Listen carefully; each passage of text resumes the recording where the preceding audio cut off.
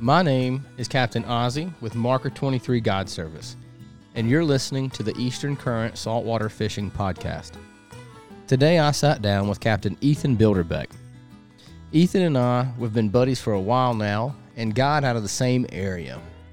Ethan and I break down our fishery from wintertime to summertime, tailing fish to belly crawlers, and everything in between. I appreciate you guys tuning in, and I hope you enjoy. If you're like us here at Eastern Current, your boat trailer takes a beating. That's why we want to tell you about Coastal Trailer Repair, located here in Wilmington, North Carolina. At Coastal Trailer Repair, they strive to bring quality work at a reasonable price, specializing in trailer hubs, springs, and all things electrical and wiring. If you have an issue with your trailer, look no further than Coastal Trailer Repair to get you back on the road. You can find their information in the podcast show notes. I've teamed up with Florida Fishing Products to outfit my guide service with their spinning reels, braided line, and fluorocarbon leader, and I'm looking forward to giving you some real-world feedback on their gear. I've been enjoying their Osprey CE for all my light tackle redfish and speckled trout, and Resolute for my beefier setups for big reds, cobia, tarpon, and jacks. I'm looking forward to helping further their mission to equip anglers to fish better, which couldn't align closer with our values here at Eastern Current. Be sure to check out their website, floridafishingproducts.com, or ask about them at your local tackle shop. Temple Fork Outfitters is the rod of choice for all of us here at Eastern Current. Whether we're fly fishing for shallow water redfish, sight casting to cobia from a tower, or dropping live pinfish to grouper in 100 feet of water, they have the rod for the job. Their customer service is unmatched by any rod company out there, and their rods can take the beating of everyday guide use without any issues. My favorite rod for redfish and speckled trout is their 7-foot medium-light tactical inshore spin rod. Be sure to check out their website, tforods.com.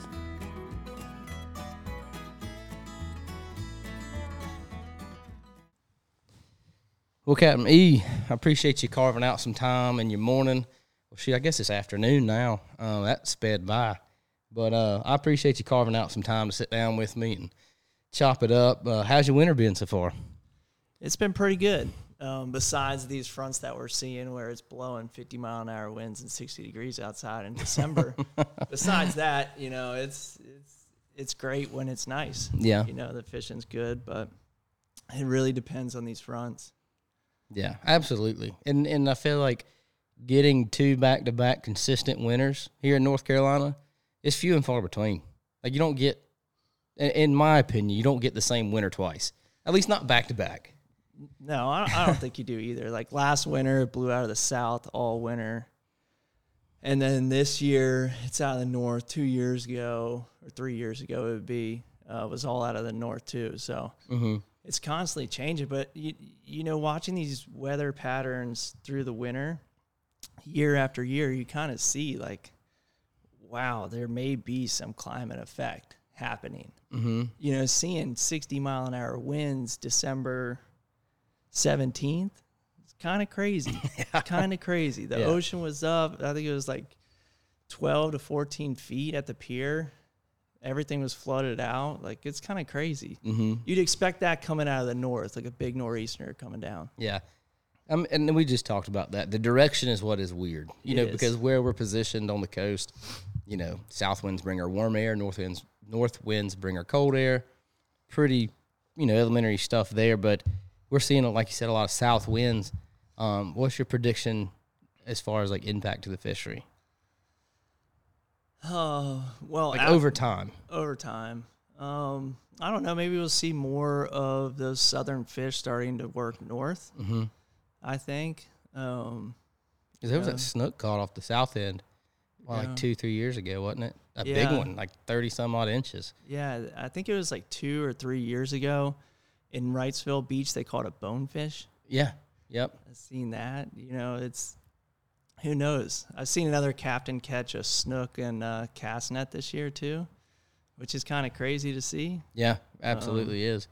There's a couple southern fish that would be sweet if they were more prevalent. Not that they don't exist, but if they were more prevalent. But on the flip side of that coin, I would be afraid to lose some of our northern fish. Yeah. You know what I mean? We have a massive northern migration of speckled trout. Yeah. And, we have striper. We are the in-between state. not only do we have those southern fish, you know what I mean, our piers catch a lot of cool fish. Our offshore guys catch a lot of cool fish that make us a southern fishery, but then we have tog, you know, near shore, and we have striper. So it would be sweet to see some of those southern fish, you know, to be more like South Carolina, Georgia, Florida would be awesome.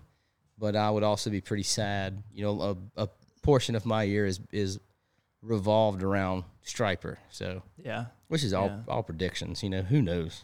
Next year might be cold. Who knows? Really? We might put our long johns on tomorrow morning. We That's don't know. what I'm saying. We will. We will. It's going to be like a low of, you know, like 40 degrees. Oh, man. And, you know, it's crazy to see that temperature swing like that. Yeah. I don't know. I'm intolerant to cold weather. I'm like Oh. the worst outdoorsman.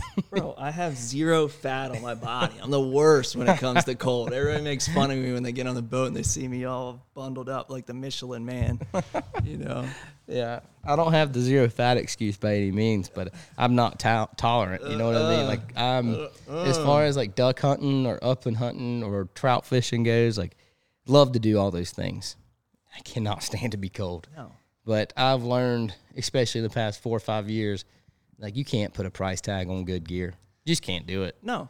You know. I'll spend the money, and I shout out to Helly Hansen and what they do, and you know that gear keeps me warm year round. And, from sun, from 100 degrees to cold weather that we see through the winter. You know, that stuff is awesome. So if you haven't checked out Helly Hansen, check out Helly Hansen. Yeah, absolutely. But before we get any further, we're about to start unpacking this thing. Yeah. Tell us a little bit about yourself and your business and where you're at from where you started. So I moved. Captain Ethan Bilderback out of Topsail Island, North Carolina. I moved here the end of 2012, early 2013, and I moved to Wrightsville Beach. Lived in Channel Walk. And coached baseball when I first got here. So a little background, I'm from Annapolis, Maryland. Went to school in Maine, played baseball up there, came down to North Carolina early 2000 or 2013-ish, and got into fishing in my off time. I always grew up surfing in the water, around the water, but never fished. And when I lived at Channel Walk, I had this kayak, and I'd paddle around and catch lizard fish and whatever other, you know, channel fish there were around there. And you know, I got my eyes on a redfish once. And I was like, wow, that's a big fish. I wonder what's swimming around back here. So I did a bunch of research, and my family and I opened a donut shop in Topsail. So I moved up that way, and I started fishing, bought some gear, had my paddleboard in a kayak, and that's how it all began. And I went out, and I got on the school of redfish. I was throwing white gulp. That's what all the forums said to throw, you know, white gulp on a 1/4-ounce jig head. And you'll catch fish from the tournament guys, YouTube guys, all the articles I read. So I went around, and right behind my mom's house, I had found this school, and I'd sit in this hole, and I'd just catch them and catch them and catch them. And I didn't really understand what was totally happening at that time, but it was a certain tide. These fish were here. I'd go back, you know, 2 weeks after I caught them, and the tide would be different, and I wouldn't be able to find them. I was like, wow, that's weird. So I get on my paddleboard, and, you know, anybody that knows fishing around here, you're going to deal with wind and current. And so you'd be on it, and I'd finally find where they would sit at a high tide, and I'd get to them, but the current would be moving. So I try to put the paddle down. I got my stick in my hand. I'm trying to cast it, and getting all wrapped up, it turned into chaos. But that's how it all began. And after that, you know, I started buying a boat, I bought a boat with my tax return. And it was this little John boat, 14-foot John boat with a 50-horsepower Johnson two-stroke on the back of it. That thing would skip going down the waterway. You had to hang on to the rails, you know, just to hang on. And flipped 4 boats and bought my Maverick, and that's like really where it took off. And then I started pulling for fish, and started sight casting with spin rods, throwing top water. And I just got obsessed with redfish. And then I found fly fishing. And once I found fly fishing, that was kind of it. That was, okay, this is the challenge. You know, with an athletic background and being super competitive. My dad's a Olympic trial swimmer. Sister's a national champion lacrosse player. Brother's a state champion lacrosse player. We just have it in our blood just to push it. And when I found fly fishing, it was one of those things that you had to learn how to load that rod up and shoot your shot and boat presentation and flies and leaders. And there was so much that went into it. And I didn't fish until I moved here. So it was all of this knowledge and all of this learning that happened so quickly that I just got totally obsessed. And that was it. Yeah. And I went down that rabbit hole. And, you know, that's the thing about fishing is you fail. You fail, you fail, you fail, you fail. You catch a fish. Woo. You know, that's it. Yeah, we did it. And then you go back to failing. It's one of those sports where it's just like,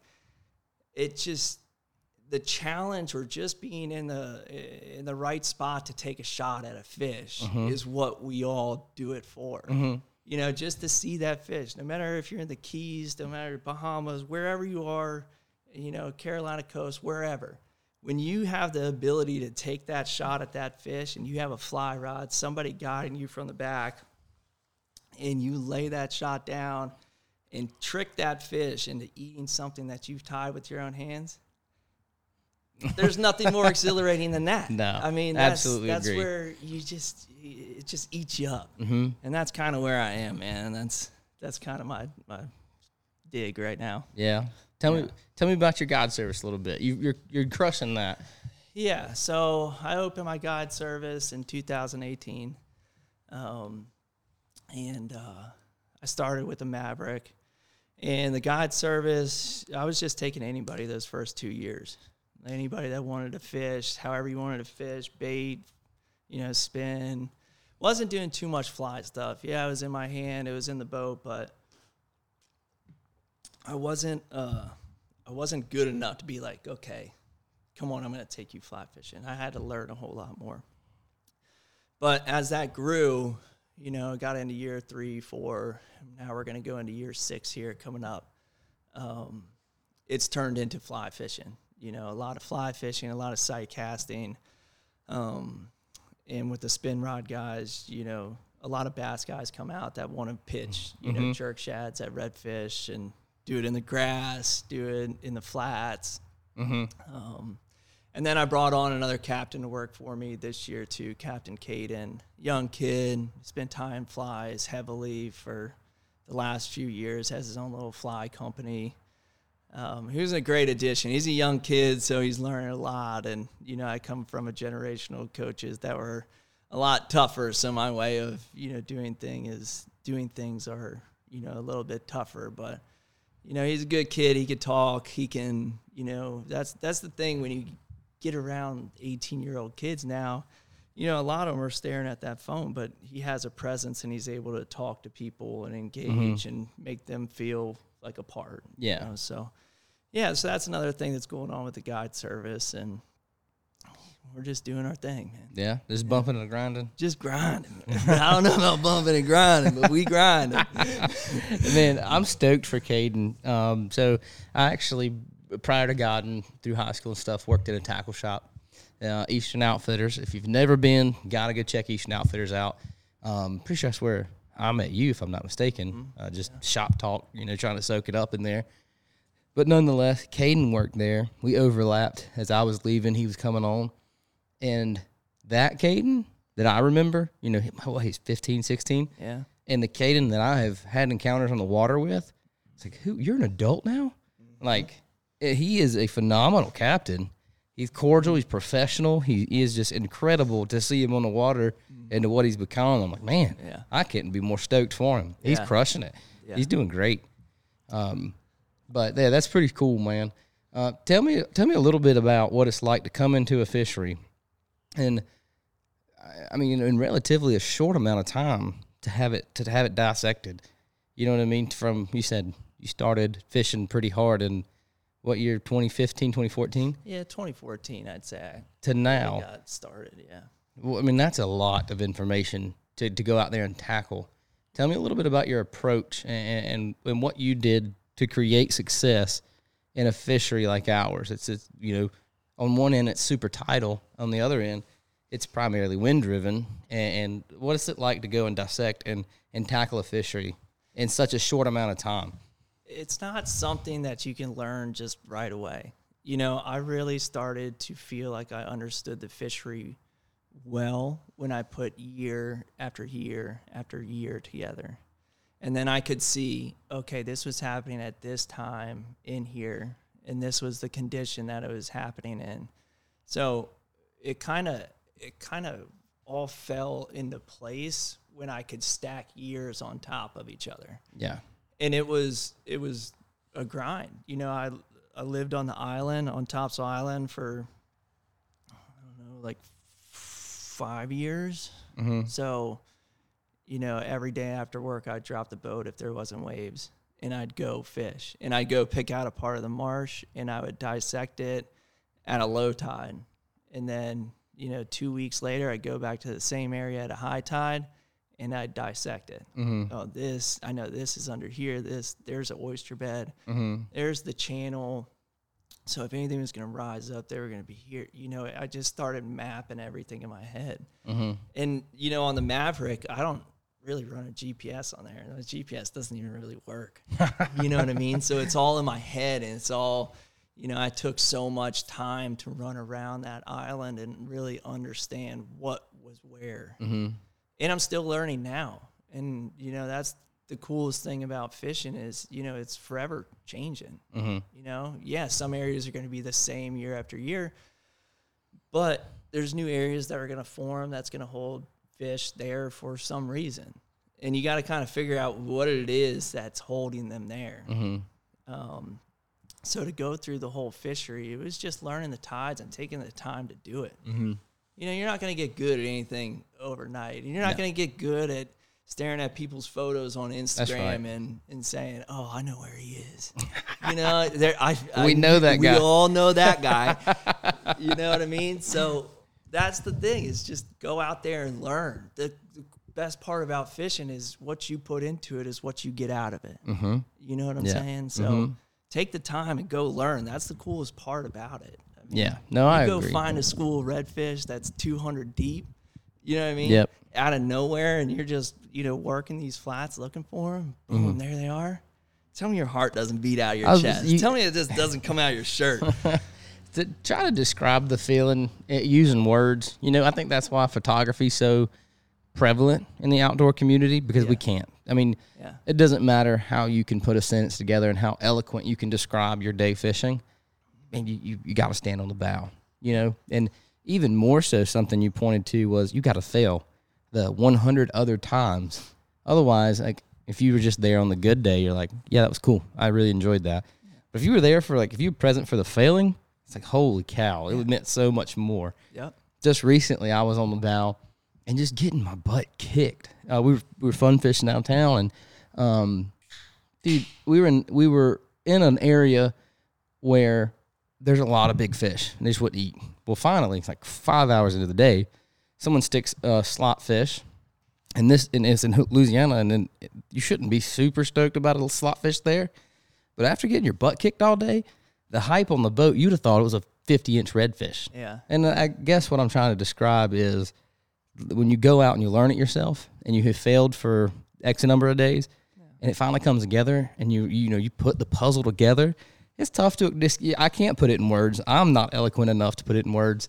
But there's something to it, and it feels better than being a Instagram scout. That was cool, but do it yourself one time, and it's way funner. That reward is, that's what we do it. That's why we do it. Yeah, that right there. And I would argue that every guide has experienced that, or has that in them. That exploration, that puzzle, putting the puzzle together. Yeah. Another thing I think is funny is everybody's puzzle looks different, right? Your brain works different than mine. So, I call them fish theories. I'm full of fish theories. That's one thing I enjoy about the podcast. It's like, people want to hear me talk about this. And my wife was tired of my fish theories 3 years ago, long time ago.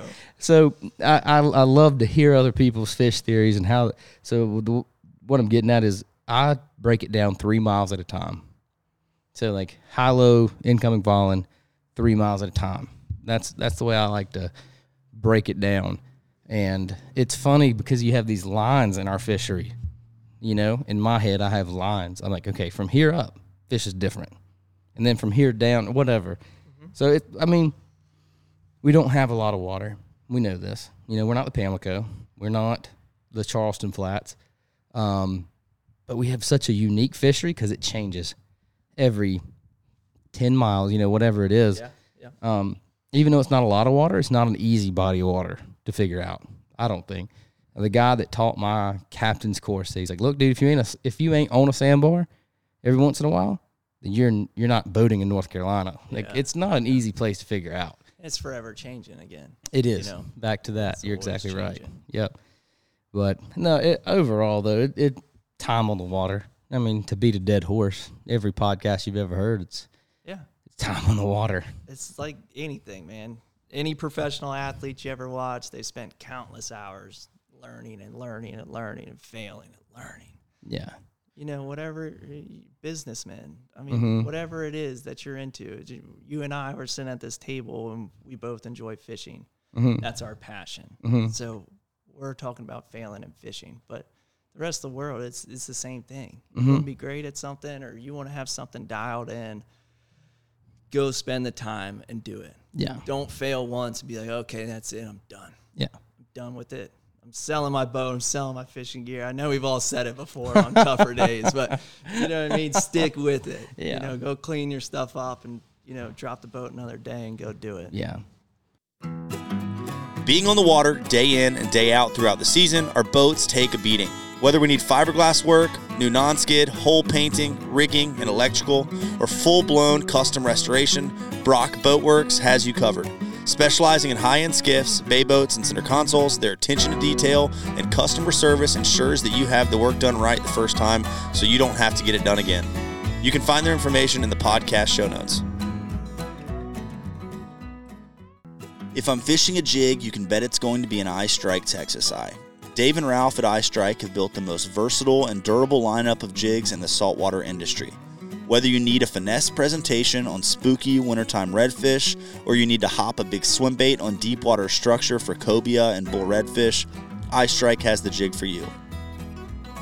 Be sure to check out their website and use code EC10 for up to 40% off all iStrike products and 10% off all Z-Man products.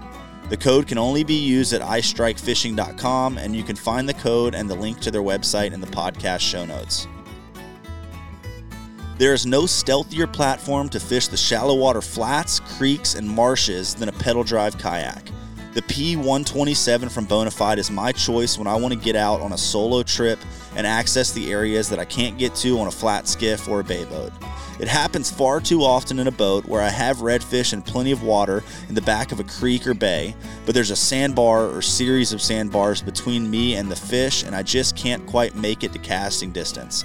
But with a kayak, I can drag across the sandbar right to them. Be sure to check out the full lineup of Bonafide kayaks on the website or at Hook, Line, and Paddle here in Wilmington. I will have a link to the Bonafide website in the show notes as well.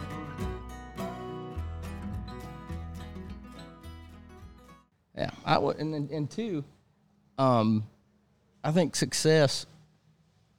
I'm gonna mess this saying up, and I don't know whose quote it is, but I'm definitely gonna mess it up. It's like success encourages success or something like that. Meaning, once you do something successfully, like, I want to do that again. Next thing you know, you're kind of good at it, and then you're gonna like it more. You know, you like what you're good at, obviously. Yeah. So it's downhill from there. You know what I mean? Yeah. So. And then I look back every year from the time I started fishing. I didn't know anything. I didn't know it. And then looking back now, it's like, oh, my God, I was charging people for that? You know, like if I could call my first year's clients and just apologize. No. That's all about learning, though. And, you know, those clients that you get that have stuck with you since the beginning, I still have a few of them. There are quite a few of them that still stick with me to that day. And, you know, there you go. Ethan, what are we going to do this year? What do you got in your bag this year? Yeah. Or what kind of sketchy stuff are you going to get me into? You know, that sort of thing, man. Yeah. And that's the beautiful thing about the relationship side about guiding. Yeah. Is, you know, those people that support you and, you know, understand that you have a true passion for what you do. Mm-hmm. And they'll go to any length to come and fish with you. So, that's a great side of the whole fishing game that we're into. Mm-hmm. Then that's something that took me by surprise.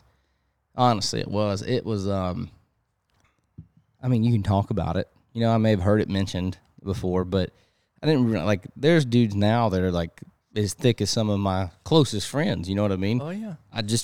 You get paid to fish with them. It's a beautiful thing. I know. Um, And then you go golfing with them. That's you go right. to dinner with them.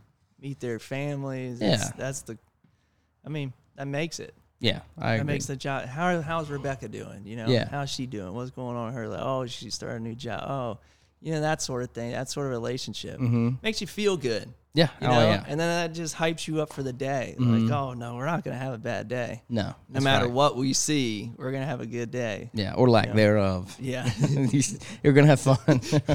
we're gonna have fun today. Yeah. Yes.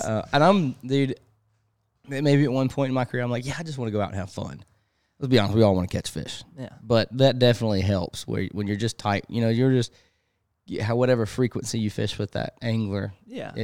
you're just looking forward to it. Like, heck yeah, I got so-and-so this week or But whoever. that's the thing that they get to see is, like, if they're coming out multiple times and say you don't smack fish, you catch fish, right? And then the next time they come out, they just get on them, you know, and it's shot after shot, and they're catching fish. And, you know, that's the thing that, you know, pick a guide and stay with that guide and understand what he's doing. That's really good advice. You know, you can't judge a guide off one day. You You may show up right after the moon, right? 8 You may hours have- ain't enough. And you may, you know, have one of those tougher days where those fish are just sitting there. And then you show up, you know, at the right time of the month, and, you know, this water's starting to move good, and that moon's getting where it needs to be, and, oh, it's going to be on. And then you have a day that's just on. You know, you got to go through those ups and downs with whoever you choose to fish with, because, you know, if they're showing that, you know, they're staying on fish and they're doing their thing, then, you know, just trust that it was a tougher day, and, you know, better days are to come. Yeah. You know, you can't. 8 hours is tough time to make a judgment call on a guide. Yeah. I mean, you almost can't. No. If you got lucky and smacked them, you know, your first trip with somebody, great. Yeah. Way to go. You know, you timed it up great. Some people are just like that. Yeah. I got some guys that we just never had a bad day with. Yeah. I'm like, I don't know. Today kind of seems sketchy. But they bring that horseshoe with them. That golden horseshoe, man. You know? Then like you said, there's other people. I'm like, dude, I don't know what happened overnight. Yeah. You know, again, fish theory. It bright moon last night. Yeah. Or this happened, or that happened, or everywhere I go's muddy. You know. Yeah. And then, but you stick with them, the guide's gonna grow. Oh yeah. You know, like you said, if I only knew a quarter of what I know now back then, that'd been great. Oh yeah. But I heard Judge say one time, like, the guy with the most spots wins. Like, how deep is your Rolodex? Yeah. And it only grows. Yeah. Yeah. You can't just go out there and say, hey, I got 3 spots. We're gonna go do this. You got to have it all dialed. Yeah. But I mean, that also plays into the part where you are in your guiding, and, you know, if you're just starting, you're just trying to figure it out, like, it's gonna be tough, right? And then as you grow as a guide, you're like, oh, well, I've caught fish in here. I haven't checked this in a while. I'm going to slide in. Oh, there they are. All right, well, let's keep on keeping on. We'll just follow this tide, you know, and boom, boom, boom. Yeah. Here's all happening, you know. I think there's a lot that goes into that. Yeah. You know, you really got to put your time in. And, you know, that's like the 10th time we've mentioned that on this podcast. We really have. Yeah, it's time. And I've said it 1,000 times on here. Like, Yeah. I can't beat that horse enough, you know, that dead horse enough. Yeah. That is the even if you're not the most observant, you know what I mean? I don't know what the tide was there or whatever. Yeah. You're going to pick up on something. Yeah. That's my tournament partner, Noah Harrison. Had him on here before. He wasn't the most nitty gritty. Like, I'm analytical. I'm numbers. I'm factors. You know what I mean? And he's not. But he had the time, and even not paying attention to the things that I held in high regards, he was fishy. You know, you learn how to be fishy. I am not a very instinctual fisherman. You know what I mean? Like, I wouldn't qualify myself as fishy. Yeah. I'm just analytical. So, and he was the other hand. But both, the common thing we had was time on the water. And so he had it and couldn't describe it or wouldn't have the analytics or the numbers to back it up that he was fishy. Yeah. I was not fishy. Like, I wouldn't go off of whims just because my intuition said so. Right. I was, numbers, but the commonality there is time on the water. I mean, just to beat it up one more good time. Yeah.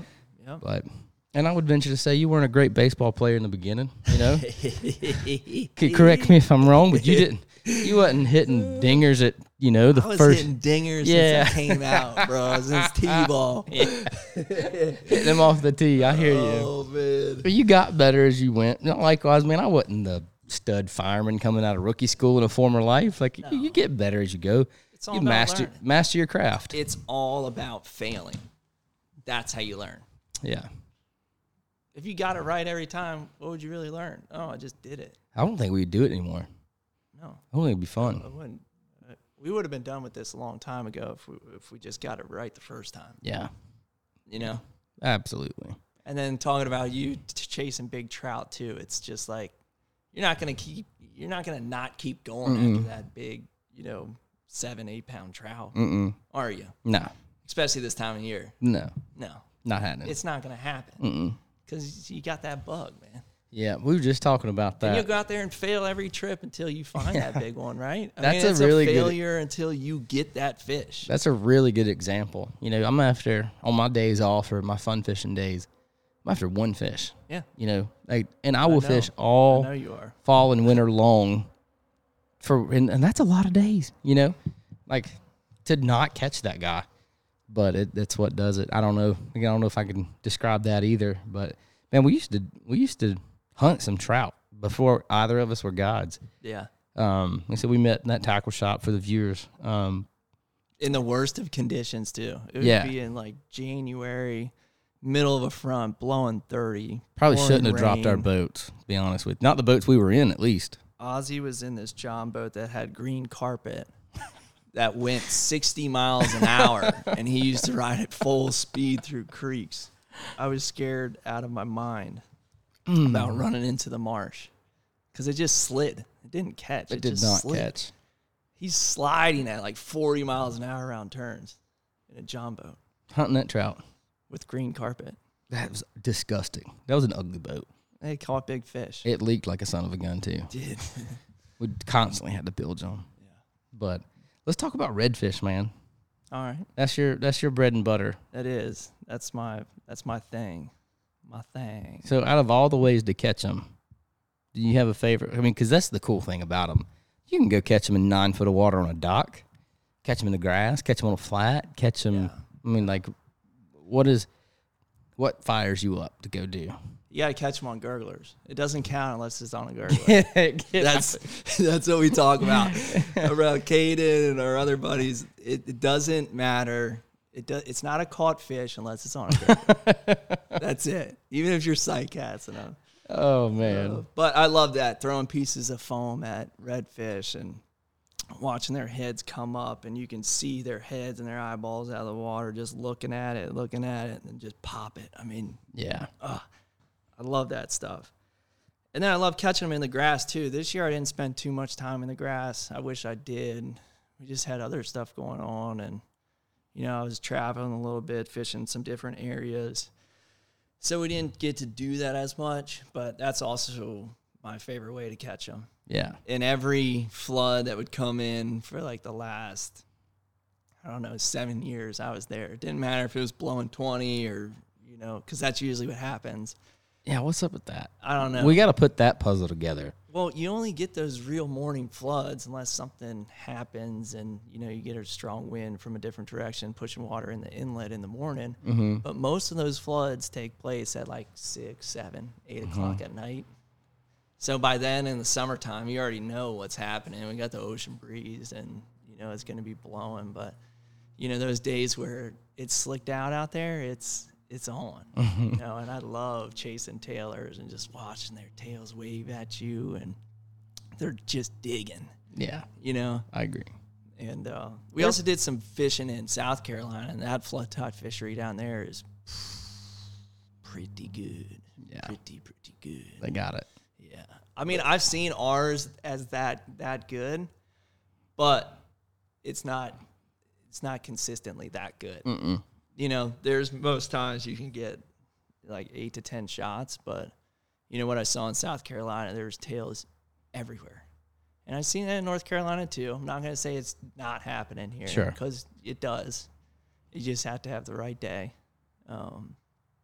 But I love chasing tailors. And then crawlers too. Redfish that are in the mud, spring, summer, fall, and the changing of the tides and watching them get up on the banks, show their backs and their eyes. And you got to throw a gurgler at them. You know what I mean? Like a shrimp coming off the bank. And watch them blow up. And most of my guests just absolutely love seeing that. Mm-hmm. They're like, oh, okay, what are we going to throw? Oh, what's this foam? Oh, that's foam? Okay, throw it in front of that redfish. And throw it out there and pop it a couple times and go boosh. And they're like, oh, this is what a gurgler is. And then they're sold. That's the coolest thing is watching or introducing, anglers that haven't, fished redfish on top before. Because I do that a lot. A lot of the time I'm throwing gurglers just because I love to see what happens. Yeah. And if you don't get them to eat it, they're going to come up and nose it, push it around, play with it. They spook off. They explode on it. Sometimes they'll blow up your leader. You know what I mean? It's that type of fun, Yeah. If you just see them blow up and they just hang on and boom, there goes your leader, So it's fun. That's fun to me. I've said, I don't know who asked me, like, if you had one more fly in your box, and that's the only fly you get to throw forever, yeah, it'd be a gurgler. No questions down. But it is not my most commonly going for. I don't think that's my number one. What am I going to put in your hands first thing that morning? Probably not a gurgler. Yeah. So I admire that because I'm with you. Like, yeah, I'm going to have a pink skitter walk on the spin rod. Yeah. And I'm going to have a tan shrimp gurgler on the fly rod. I totally agree. Yeah. Or a popper. I've been kind of a popper fiend here lately. Caden started making poppers out of sandals. I swear to God, man. He's carving poppers out of sandals and bringing them to the house. Ethan, you got to throw this. And I threw it. And during the summer, they were eating the snot out of that thing. But I thought it was the funniest thing. Where's he getting sandals? I was like, where did you get that piece of whatever that is? And he's like, oh, I cut up my mom's sandals.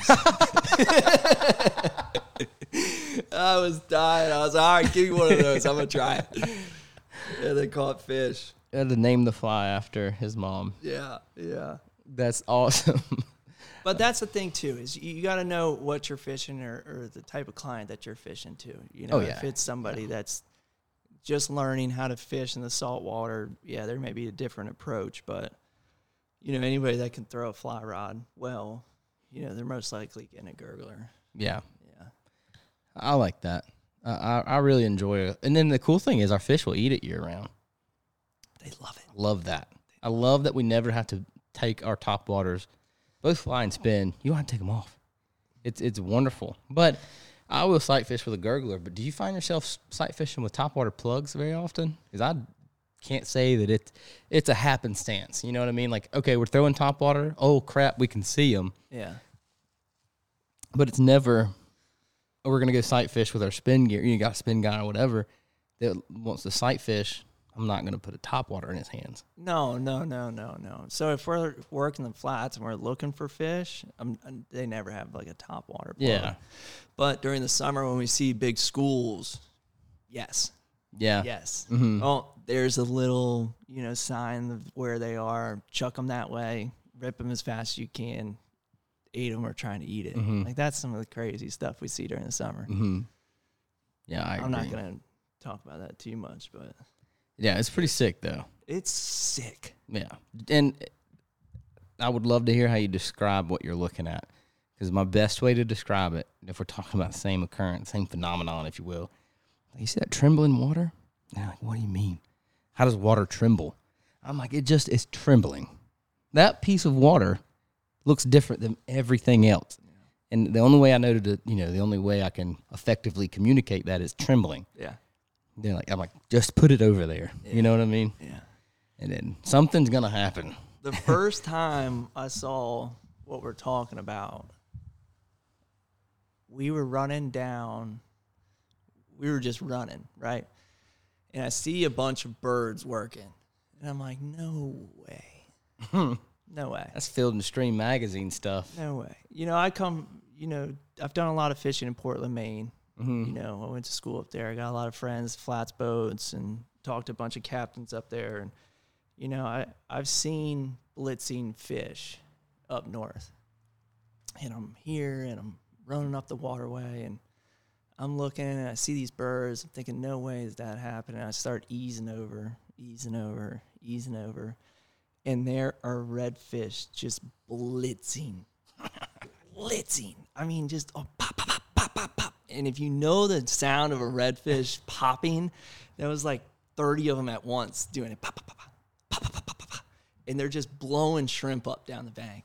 It was the coolest thing I'd ever seen a redfish do. I come from, we're working the flats. It's nice and calm. Oh, there's a fish.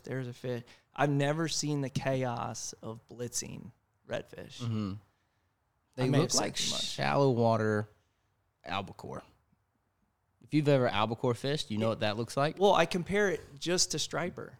Striper. If you've ever That's seen a really striper good go on a blitz, it's exactly what it looks like. Yeah, it's pretty sick. But it's in a foot and 2 feet of water. Yeah, doesn't make. What helped me develop a fishery was that. Yeah, I didn't know what had happened. I guess, without divulging any black magic, is it probably wasn't a coincidence. You know what I mean? I found something by accident. I'm similar to what you're describing. I'm like, holy crap. Yeah. Throw in there, have a blast, have a good day. Come back to the house and figure it out, though. Like, very rarely is it a coincidence. Sure, there's a lot of chance in fishing. Yeah. That dude, my father-in-law will be the first to tell you, don't underestimate the power of chance. Yeah. And he would go into, what that means and everything. But sure, that happens. Coincidences do happen. But it's not often. I think if you can, again, I'm said this before, like, keep a fishing log. I keep definitely a looser one now, but like in the stages of unpacking this fishery and other fisheries, it was fishing log. Next thing you know, there's a trend. You know what I mean? When I stumbled on something, I just didn't ever treat it like a coincidence, and it was, it behooved me later on. Yeah. And it sounds like similar to what you're describing. Is okay, that was something. Yeah. Now let's go recreate that. Yeah. Even if it's 20 miles away, you can recreate it. Yeah. That's a cool thing. Again, since we're on the topic of redfish, is they're redfish. Yeah. You know what I mean? The ones that swim in our waters, because we are home of breeding grounds here in North Carolina, they're the same redfish that swim Charleston.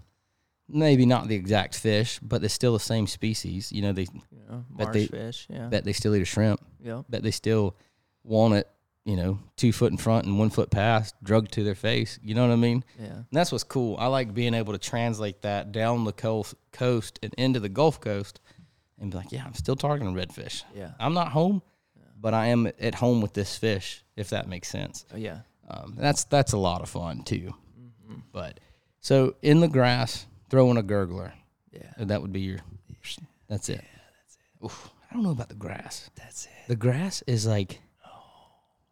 The one thing I hate the most that I love the most. How do you hate it? You can get literally on top of that fish. They are so forgiving. Dangle your fly over them.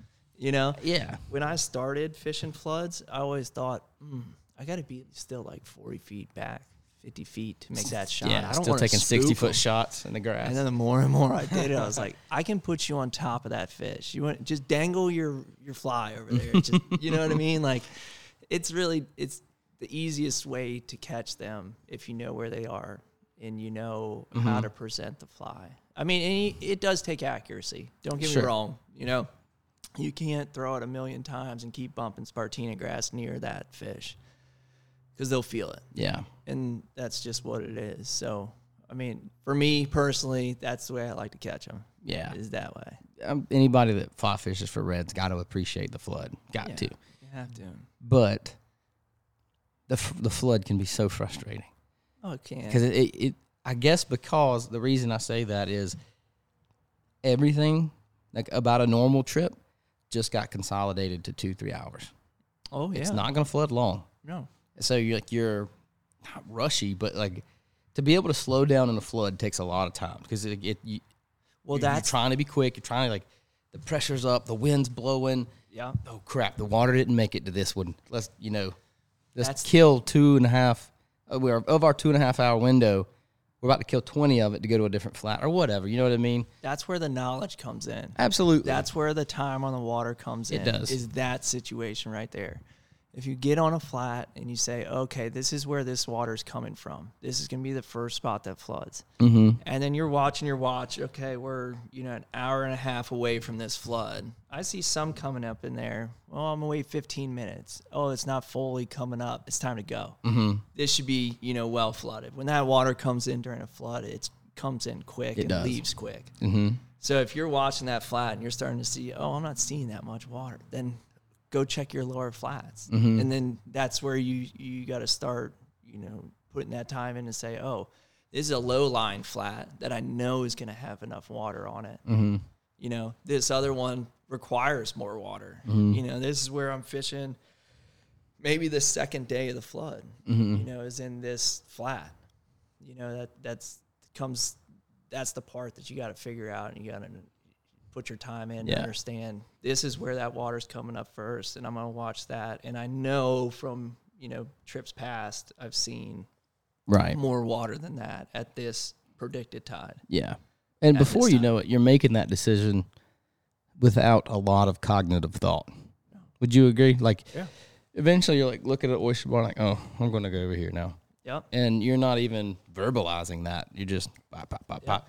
I've said before, like, again, if I could go back and apologize to a handful of new clients, year one, I would, because I was spot fishing. You know what I mean? Yeah.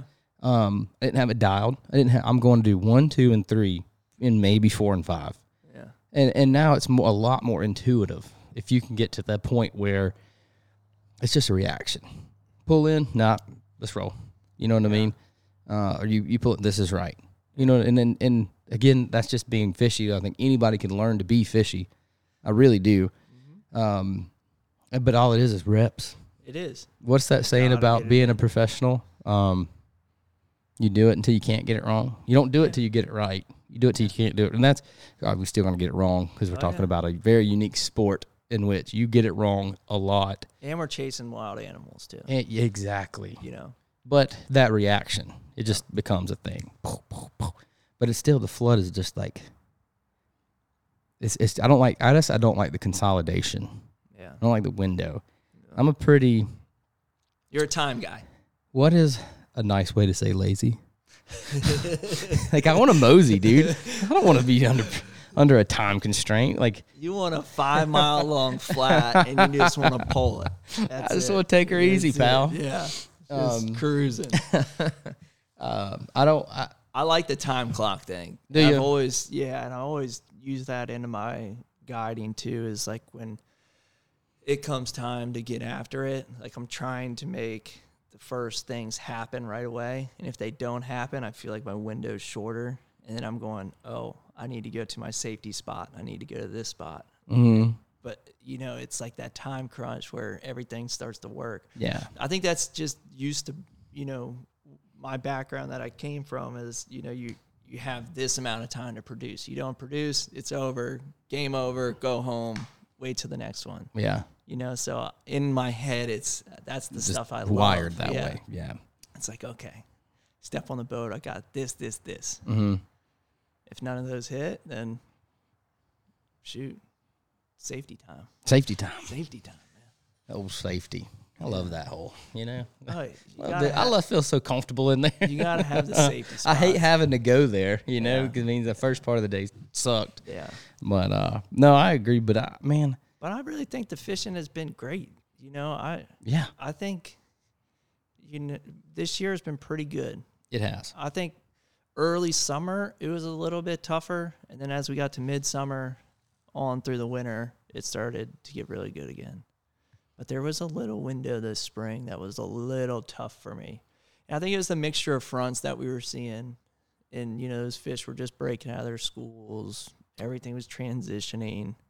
that sort of thing. Yeah. But we see that every year. Spring- and every year I'm always like scratching my head like, oh, this is so weird. But it happens every year. I feel like more than once have sat at the boat ramp and been like, talk to you about how this one is just unlike on any other. Like the tide isn't what it's supposed to be, and like we're scratching each other's heads and then running our trips. But in my opinion, and maybe I'm, showing some of my flaws here, but spring is the most humbling time of year for me. For just me personally, could be a lack of whatever you want to call it. But it's just so much movement, so much unpredictability.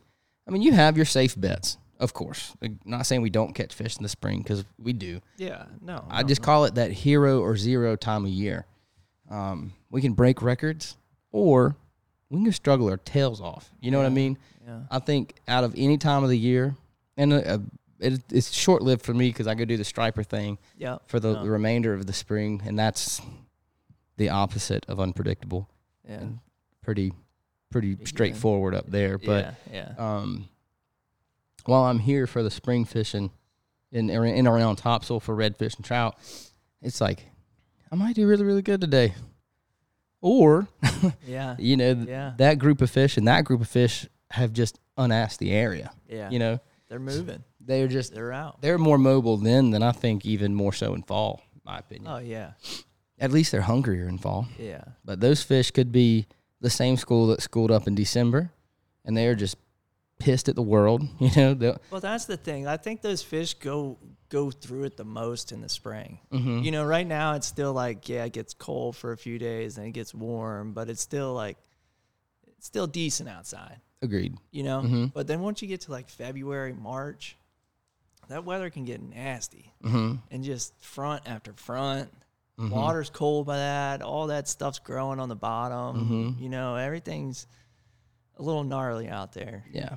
Water's still clean, but you got that snot grass growing everywhere at that point, which makes fishing can be a little bit tougher. Yeah. Do you have a favorite time of year to target them? I mean, clean water schools and.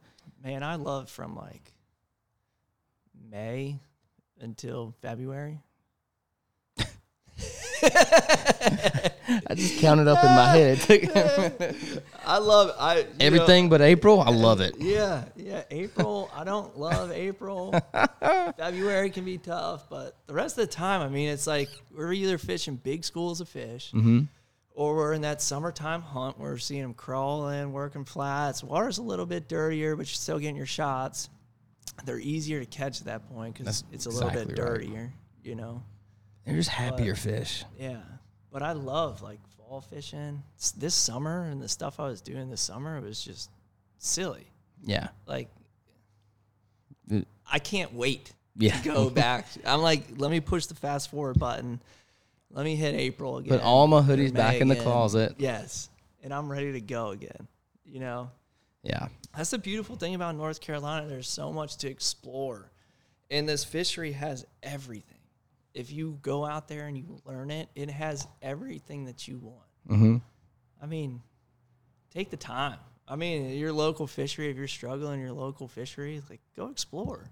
Yeah. Go see what's happening in the springtime. Go see what's happening in the fall. Mm-hmm. You have 12 months to do it. There's more than just redfish in the area.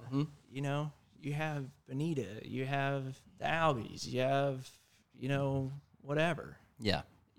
The Spanish bite off the beach. Like, go do something that you're just whacking them. Yeah. There's stuff that happens here year round for people to get on. Yeah.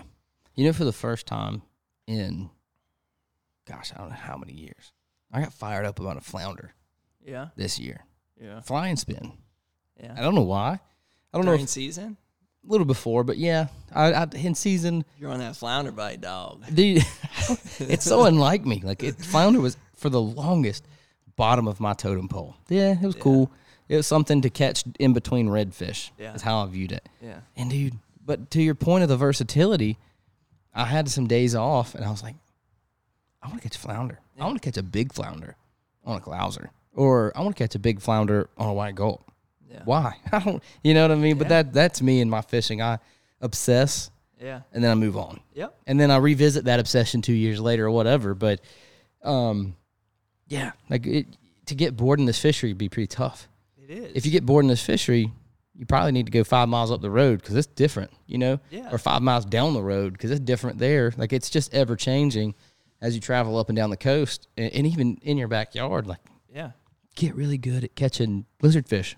Yeah, I dare you. Yeah, that's what everybody says. I'll whack them lizard fish. I was like, what are you catching down there? Lizard fish. Big ones. Yeah. Yeah. That should be our state fish, is a lizard fish. It should be, dude. You know what I mean? I'll accept Everybody it. catches them. There's not a person that hasn't caught a lizard fish that fishes out there. Aggressive, little slimy, Yeah. biting. The worst is when you're on a good trout bite and you get one of those like 4-pound lizard fish to eat. And you're like, oh, that's the one, boy. That's it. And you get it up. It's that big turd looking fish. Yep. Ugh. The state record's only like 2.5 pounds. For a lizard fish?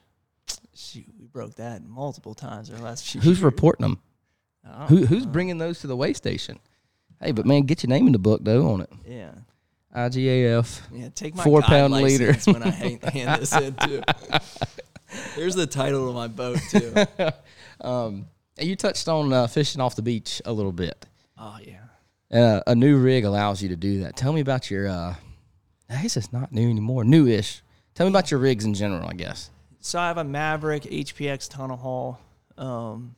Maverick stopped making those like 2012, I think, 13, or maybe 15. But that boat is just a beast.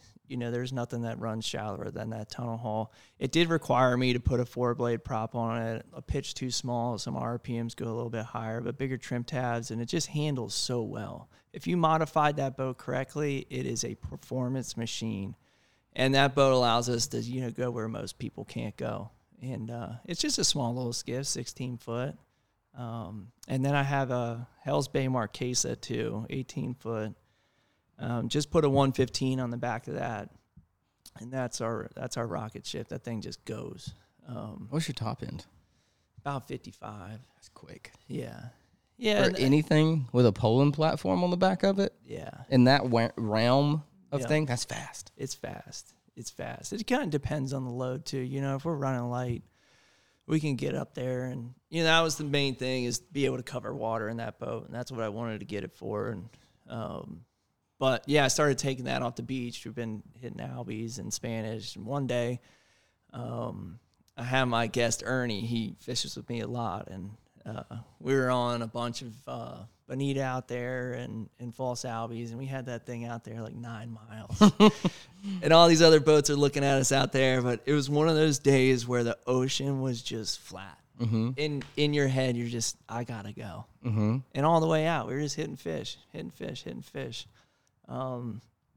But that's a great boat to have, and I did a lot of stuff off the beach this year with that, and felt comfortable, and then also ran the rivers with that too. Yeah, that's sick. Which that's the goal for that boat. But now I'm like, I want one more boat and I'll be done. I keep telling this to my wife, and like, I need a boat with the tower, a cobia tower up there so I can see. And I don't know if I'm gonna get that this year, but that's the goal. Is to get Would it be your last one though? No. I'm already Heck no. looking at other skiffs, but I love my tunnel. Like, it's so hard for me to say, yes, I'm going to let go of that boat, because I rebuilt the whole thing, put a new motor on it. Skiff Shop got their hands on it, did all the non-skid. It looks like a brand new boat, and it runs like a beast.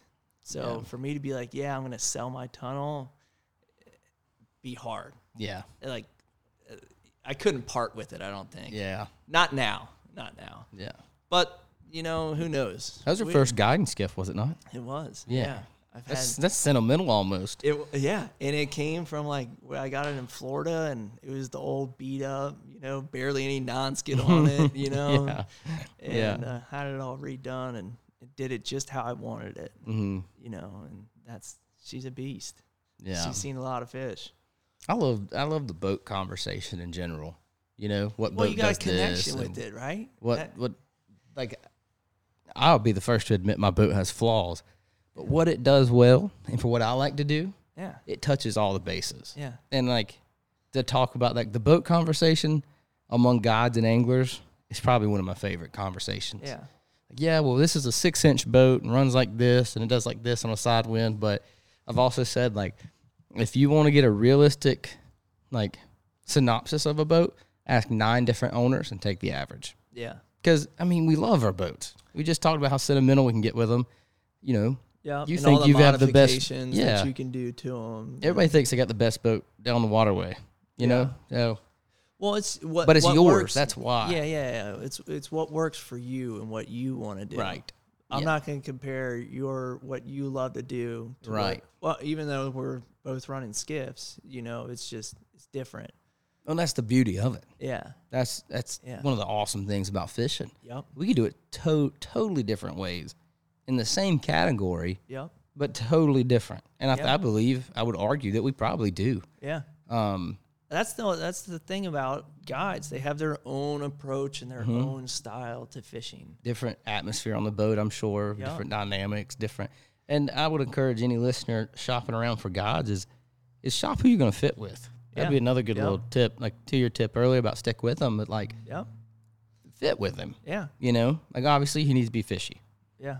That's a given. We're paid to go Right. take people to catch fish, but you know, meshing with your guide, because man, I'll be the first to say, like, there's probably people that you fish with that I wouldn't mesh with, and likewise some of my people. And that's the cool thing about what we're doing.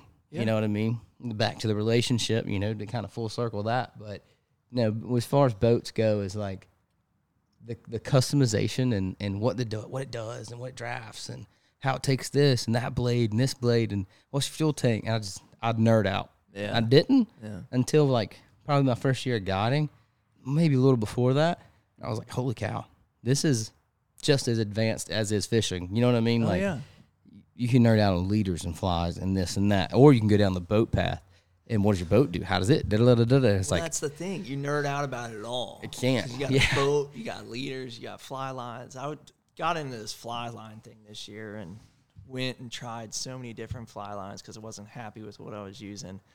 And I must have used like 6 or 7, and then I found my perfect fly line. Mm-hmm. And now all the rods had the same fly line on it. well, what is it? It's the Scientific Angler, the amplified, the textured line. I love it. Yeah. I had one of my guests, and I fished him a bunch. He came on, and he had this fly line, and he had it paired with the G Loomis, the Am Squash, or the, what's that rod? You guys probably know what I'm talking about. But he had it paired with that rod. And when he threw it, it was blowing maybe 15, 20 that day. It just sliced through the wind. And you could hear that line just release through the guides. It's Dang. And it was just the most beautiful thing that you could hear. You know, it's like if you're a golfer and you hit a flush shot, Yeah. you know, and you hear that hit, Yeah. and you're like, oh, he definitely hit that one good, or she hit that one good. It's like one of those things that's just like, Yeah. that was beautiful. I was like, oh, I'm sold. Let me throw that thing a couple times, threw it. But the line is actually, it's like front loaded, and then it gets thinner in the back. So as you get into those deeper casts, you know, it's cutting through that wind a whole lot better. Yeah. And you got that front load to roll out. So I recently switched to a Scientific Angler front-loaded line as well. yeah. Mine was the outbound short, because all but 4 months out of the year, our shots are close. Oh, it's close For me. man. Yeah. So But that you- outbound, you know, it's great. It's Yeah. great for that. A lot of times you'll catch me in the summer not running a 9-foot leader because of it too. Well, you don't need it. Because I don't need it. You don't I would rather have a shorter leader that unrolls well, and then that outbound short line. And but to your point, I sacrifice when we in the winter or whatever when I am on big flats and I need them. Like, all right, man, it's a 50-foot. Let's get a last chance at them. I sacrifice a little bit on that because it is a thicker line. Yeah. It looks like a pinky coming out the tip. Yeah. I have some It guests that throw loads that. well. It casts well. It is great for that, but I also switch to a winter line. But I never do. I always say, yeah, well, I have Touche. it. And I always say, Good yeah, I'm point. going to change everything over. And then it gets to be like 70 degrees. And then Yep. that wintertime line's so sticky Yep. that you're like, what am I even doing with this right now? Yep. You know, If that's you- why I went to that textured. If you look at my pegboard, my winter line's still on the pegboard, not on my boat. Oh, So no. I'm guilty of that, too. No. I'm guilty of that. I get it. But you know the thing about the thicker diameter lines is, I've seen this and had guests bring their own rods on and their own fly line, and you watch them sight cast with that thicker diameter. A lot of those fish are feeling that as soon as it hits the water. Mm-hmm. You don't even have a shot.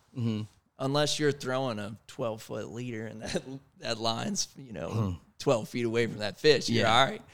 But for the most part, summertime when it's shorter, we're fishing 6-foot leaders or less. It's got to be a light line as it hits. Yeah. For the way that I fish very shallow. Right. A lot of those fish are, less than a foot or a foot. Yeah. So you got to be stealthy on the approach. Yeah. Same with your boat. Right? Absolutely. You got people that are rocking around, or you have I'll see some guests that I get them to break the habit is right when I see it. They go to cast and they're leaning to the right, leaning to the left, leaning to the right, and they're just going with their cast like that. And every time you do that, by the time that fly line lands, that fish has felt you. So I'm like, okay, you're going to put your feet right here. I don't want you to move. If you blow shots like this, so be it. We're going to dial you here. So when you come back or you get this later today, you're going to catch these fish. Yeah. Have them put their feet as close as they can together comfortably. Yeah, so if they take the warrior position, the sumo wrestler feet way out here, but the boat's rocking. Yeah. So I have the casting platform on the front of the boat. So I have them put their shins on the front of that or on the back of it and their feet under it, and then they strip right in front of them. And I say, this is how you're going to learn. And then once you get comfortable, you can step back or you can step up, whatever you want to do at that point. Right. But we're not going to rock the boat because I'm not going to pull for 8 hours straight. And every single fish that we see, you're going to spook them by shaking the boat. You can throw a wake at them. You know what I mean? But that's a part of learning. And that's, people enjoy that. Yeah. Like, oh, okay, I got that. Oh, it's stealthy. I'm going to be stealthy. Yeah. Yeah. And we're only correcting the mistakes we made. A couple hundred fish we blew out, and we're like, oh, yeah. Can't do that. Yeah, thousands, really. Yeah. I mean, how many... It took me so long to figure out it's not just seeing the fish to catch the fish. It's the whole approach before to catch that fish. And I didn't understand that at first. I would just pull right up on them like, oh, there they are. Cast. Yeah. They're not eating. They felt you like 20 feet ago. Outboard. Yeah. I think you got me one day, actually. Like, could barely make out another skiff across this body of marsh. And you call me. Is that you? I'm like, yeah. It's like, turn your freaking outboard off. And I was like, okay. It can be like that, man. You come in and you drop a rod when it's slicked out calm, shallow water, forget it. Go on to the next spot. Come back. Yep. You know what I mean? Yeah. They need a minute. Everything's on edge. Yeah. And, But that's part of it, too. That's the part of the allure. but that's the game that we love to play. It's the hunt. We're hunting. We're not fishing. We're literally spotting that fish, making our shots, and catching that fish. As close as you can get to hunting without killing something in the end. Yeah. Really. I mean, you could kill it if you wanted Oh, yeah, to. you could. Yeah, you could. hook it. Yeah. But it's the same idea. Yeah. You're spot and stalk. Yep. I got that animal. Yeah. Yeah. Yeah. Yeah. And there's something, too, like you said, tying your own fly. Like, that started in my office or my room. Like, everybody knows the video Life of the Fly. Oh, yeah. You know, where he picks feathers up in the beginning. And the chicken coop. Yeah. They did a great job at putting that into a video. Because that's what we're experiencing, and that's a great depiction of the game that we love. Yeah. There's a couple of good ones out there. Yeah. Like The Obsession and The Game. Like, Oh, yeah. why is it? I couldn't describe it, but they did. They found a way to do it. Yeah. Yeah, it was pretty sweet. But, man, you got anything else to add or anything else you want to plug? I think we're good, man. All what right. do you think? I think we crushed it. I think we rambled for about an hour. Can't ask for much more than that. Been an hour, huh? Yeah. But, man, I can't thank you enough for coming out, and we will see you guys next time. See ya. If you're anything like me, you like a clean boat. That's why I've chosen to partner with Carolina First Mate out of South Carolina. Carolina First Mate is a family-owned business that provides environmentally friendly boat cleaning alternatives. My two favorite products are their hole cleaner that doesn't harm your trailer and their boat wash. Be sure to use code EC15 for 15% off your online purchase. If you're interested in checking out all their products, you can find a link to their website in the podcast show notes.